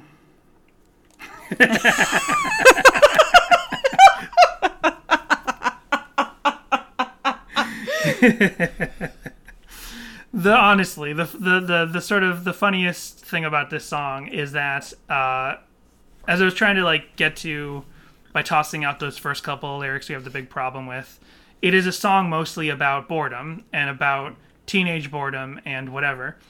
So it is so apropos that this song heads over whatever. What's the phrase? Far and away has the most living room and backyard fan music videos ever. The most bored teenagers on their webcam lip syncing. The most one girl or one boy alone in the house one day shoots a full music video on a tripod, fully edited by themselves. The most kids filming themselves out and about on a trip and then edited together to this song. There are dozens and dozens of these videos. The only other the two videos that had a lot of these were In Love with the 80s and This Week the Trend, which is the next song on the album after this one. But this one has the most. Full on.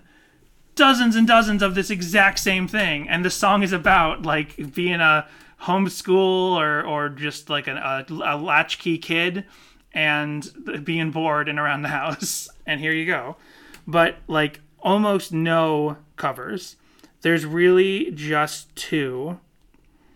And this first one is by Kevin Mojica, who we have seen before and who does a lot of MXPX covers. So I see them doing MXPX memes online all the time. And here is their cover of This Week the Trend, full band version.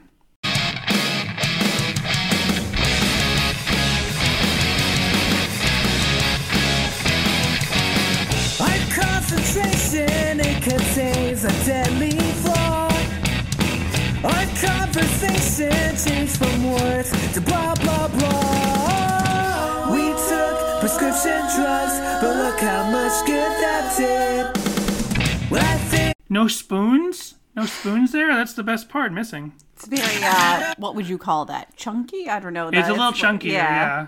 but I just got distracted. 'Cause lately it just seems to me that we got the letters A, D, deep and it into one mentality. We simply can't focus on anything because it's 17, 18, 19 routine.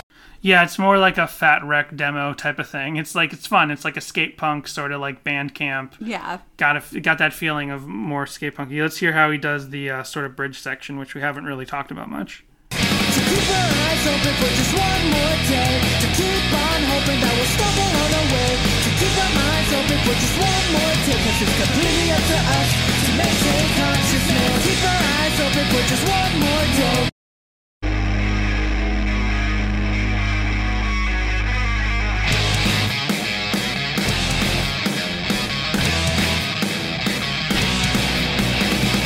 No one could possibly listen to this. More than 4 we're just monotonous. Losing interest. So yeah, it also reminds me there that this is a very NoFX inspired song, especially since Thiessen had that NoFX sticker on his piano at the time. I just realized this change up, this bridge section, is really, really like the Decline and later NoFX, or, you know, later 90s, early 2000s NoFX inspired. That's a change up that NoFX would do a lot. Someone mentioned on a song in one of the song meetings that I didn't read out loud, like NoFX, but they said it wasn't the song. It was something like in the end of the song meaning that wasn't actually in the song or something. Okay. And so I chose not to read it out loud. But maybe it was just that change up, the way that they go into that bridge. Yeah. So here's the only other real cover. This is by the Interlude of Rock School. I guess that's the name of the band. They are called the Interlude. They're from a rock school 10 years ago, uploaded by Naperville Music. Okay.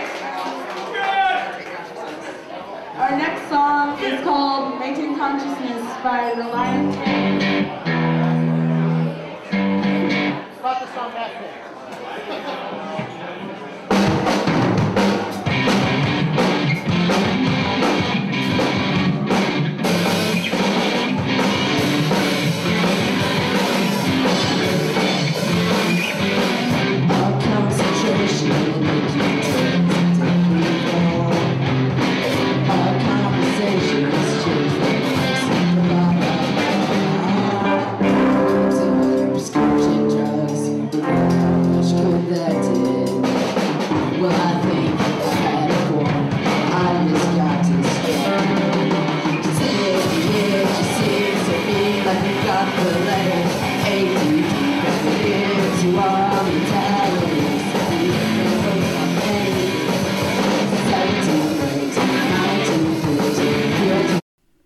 Having fun. Yeah, they're having fun. I like the lead singer's 2003 Hot Topic pants, the like bigger, like with balloon leg ones with all the zippers and the chains and stuff. Yeah. Like the little like circular hook things that go to nothing. And there's a girl in the band. She's got a cool like pork pie hat, and she's wearing clothes like Jessica would have worn back during. But you wouldn't have necessarily had the pork pie hat. No.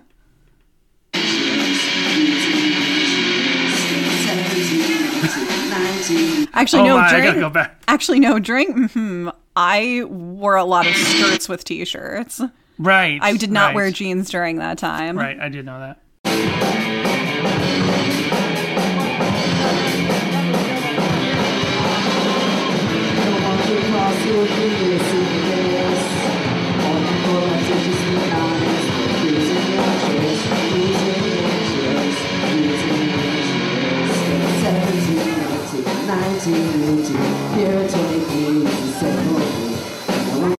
That's great.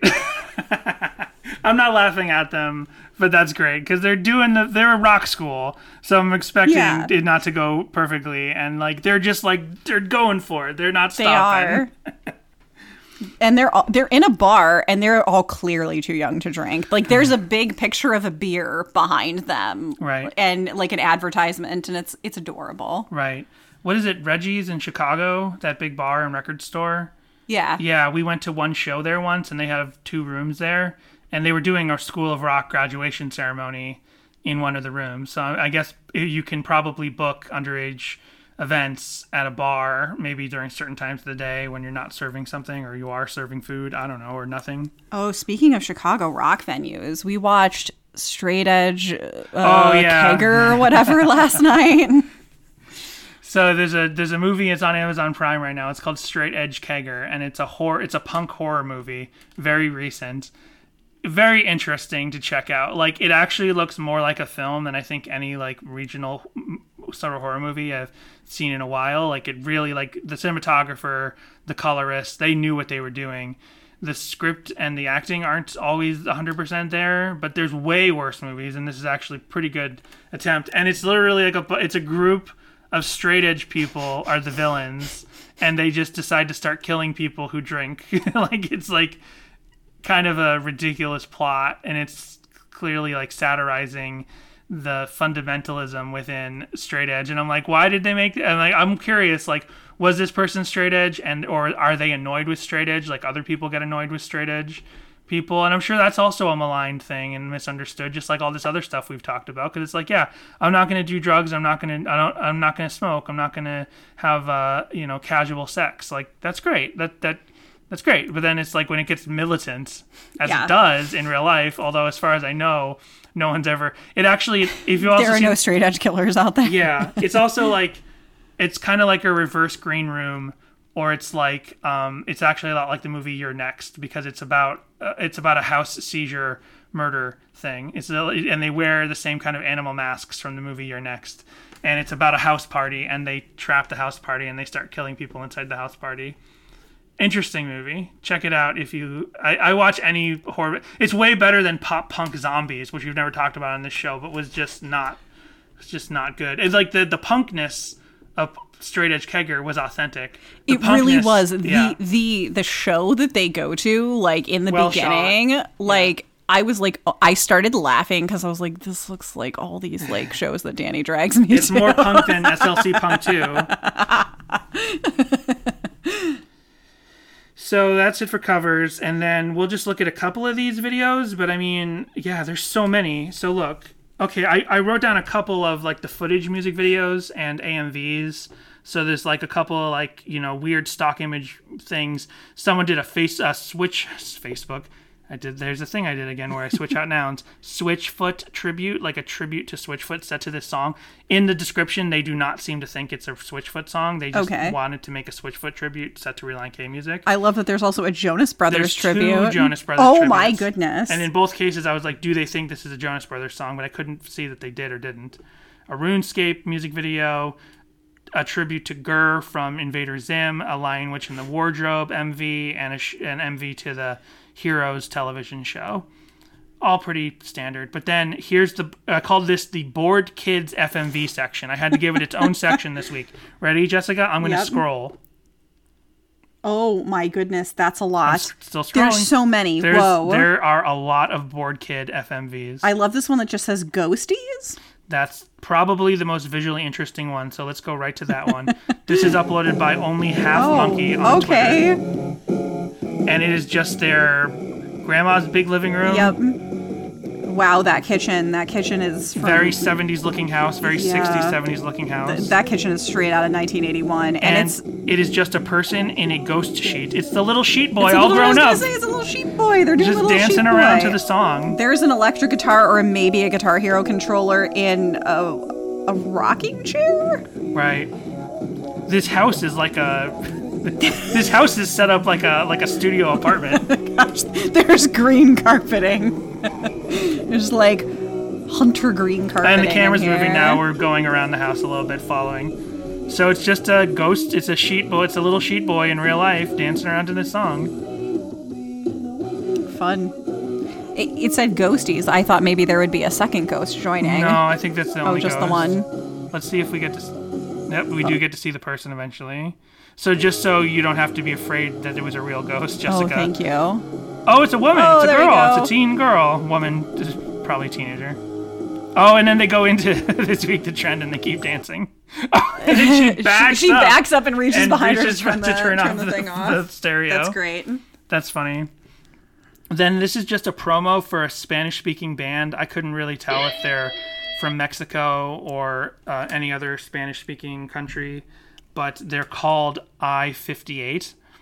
And I guess I could look up where I-58 is, what country that's in. And it's just a promo for this like local teen band set to the song. Nice.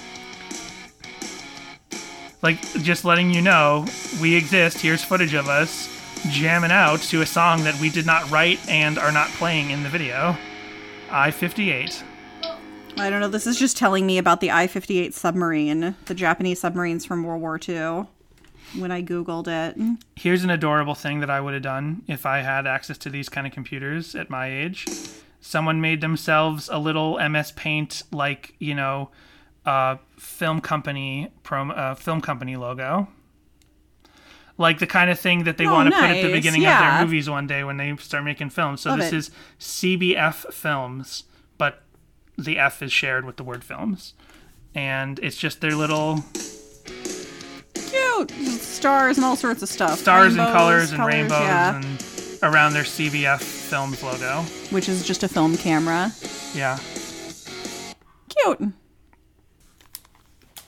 Hey, I just wanted to say that the basketball trick... Okay, so here's John Dyer. This video is very low. Let me see if I can get any more volume out of the Bluetooth. Tricky learning curve, and here are a bunch of clips A little bit. of me trying to figure out So how this the is hell to John do it. Dyer 19 DYER, to be exact.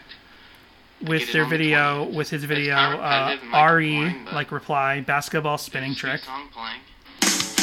Oh, goodness. And now the song's just gonna play. But here he goes. Look at this. Oh, He's in a wow. spinning computer oh my chair. Goodness. And he is spinning a basketball On a top pen of in a his pen. mouth. He's got a pen in his mouth and a basketball on top of that What? while he's spinning in a chair. Oh my So God. it's just a bunch of basketball spinning tricks. Do you know, other than cursed rooms, the one thing that, like, almost every one of these fan music videos have in common? Guitar Hero controllers in the background. You're right. There's always Guitar Hero controllers. So he just keeps spinning in the chair while he spins the ball on the pen. And it keeps falling, but he keeps it up for longer than I ever would. And once he's in a spinning chair, he's spinning in a chair while the basketball spins on a pen in his mouth, which is incredibly impressive. And he's really doing it because when it falls, it falls. Yeah. He's not keeping it up for long. That is amazing, John Dyer. It's such a fitting song for doing videos on a webcam because it's about being lazy and being bored. That's great. Good stuff. So I told Jessica about this earlier because we saw some of those electric unicycles on the road. Here's just someone practicing some unicycle tricks. Oh, wow. Oh, just my bouncing goodness. around up on some pallets and going across. He's going across a little tiny board. Oh, yeah, my he goodness. set up a little board, like a tiny little obstacle course. Just using all these extra pallets that did they steal these from behind a Target?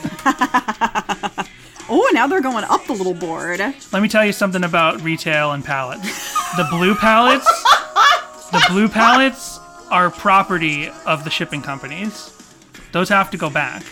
The kind of the more wooden one, the slightly cheaper like wooden ones, you can throw those in the dumpster because those kind of belong to the vendors and to the stores. But don't mess with or steal the blue pallets. The blue pallets are property. I mean, shouldn't they be reusing all of them? They should, but I'm saying the cheaper pallets break apart. And of course the plastic pallets, of course, those are property as well. Those usually belong to the store. At least that's my experience working at Target. So this one is fun. This kind of sends us back.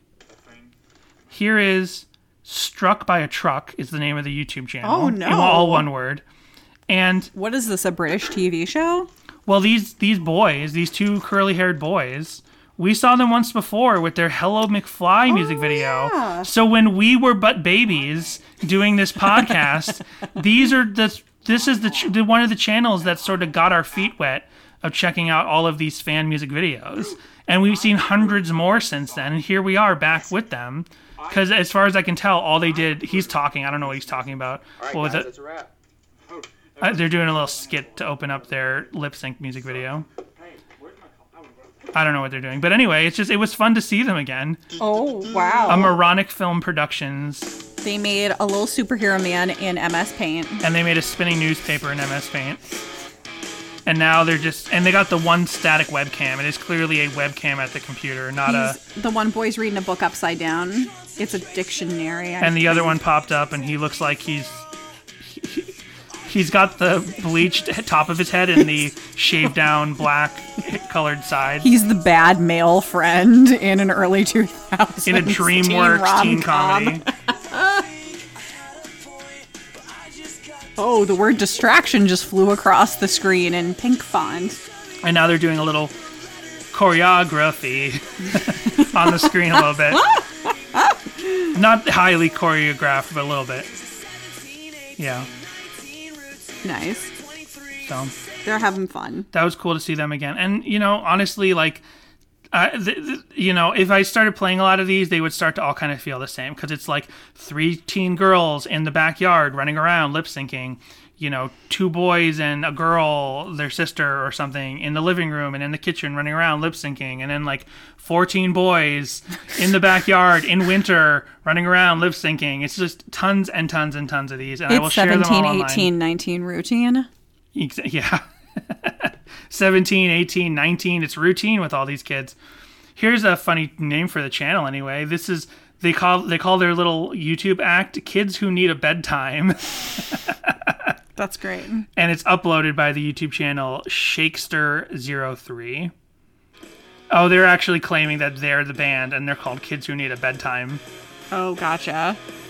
One of them has a pirate hat. It's one girl. I keep saying one, but they're young. One girl. She has and a 2 cloak boys. on. She has a cloak. One of them has a pirate hat. The other one just looks mid-2000s. Shaggy hair and a hoodie.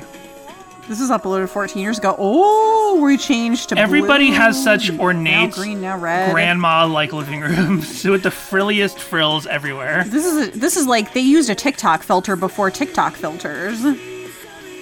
The words "insert subliminal message" came across the screen. Lots of like high creativity when you're bored at home. You got a computer, you got a camera, and this is the thing that changes up the double-edged sword for a minute. I was one of these kids. That's why Yeah. I started laughing. Maybe, and this is a very big maybe, that will be Patreon content one day. Very big maybe of my friends and I doing these little fan music videos. None set to Reliant K, but This one's pretty funny. This is the first instance of this I had ever seen. This is uploaded by M3GZ0R is the YouTube channel. It's the full song. And what made this a little different, it's super low res. It is like a 16 kilobyte video. It's super low res. But what made this interesting is it's a little kid rocking out, edited to footage of Reliant K rocking out. So this is like a little fantasy, like vision board, kind of like imagining themselves rocking out with Reliant K by editing in footage of themselves rocking out in their living room with Sure. footage of Reliant K. It's the first time I'd ever seen this, and I was surprised I haven't seen this kind of idea more often. I mean, God knows how many stick figure animations there are, hundreds set to Reliant K, but for some reason this is the first time this like quite clearly fantasy sort of living concept of editing yourself and rocking with the band. Very, very low res, like I said. oh wow, yeah. You almost cursed. Oh, they added a fake, like, silent film filter on top of the video. It's extra stuttery. He's studying and he can't take it anymore. And the little kid gets up and ruffles his hair and he's like, I'm ready to rock. And here's Reliant K rocking. Actually, the footage of Reliant K is sharper than the camera they shot with the boy. And all these, like, Jumping trippy off colors. the couch, yeah. The crowd screaming. This is from 14 years ago. 2007. and he's just fast frame rates with this kid, and he's ripping up a notebook. He's like, no more schoolwork, no more books, no more teachers, dirty looks. He's in Relient K now, and he shows up to the studio. He's like, I got lyrics, guys. No more teachers, no more books. No more... We don't need no education. So I'll share a lot of this footage. That's like about the best that I have to talk about. Ooh, we went to the We'll Pink share. Floyd Laser Spectacular this past weekend We up did. in SLO, and that was so much fun. So amazing. Mm-hmm. If you get a chance to see it, do it.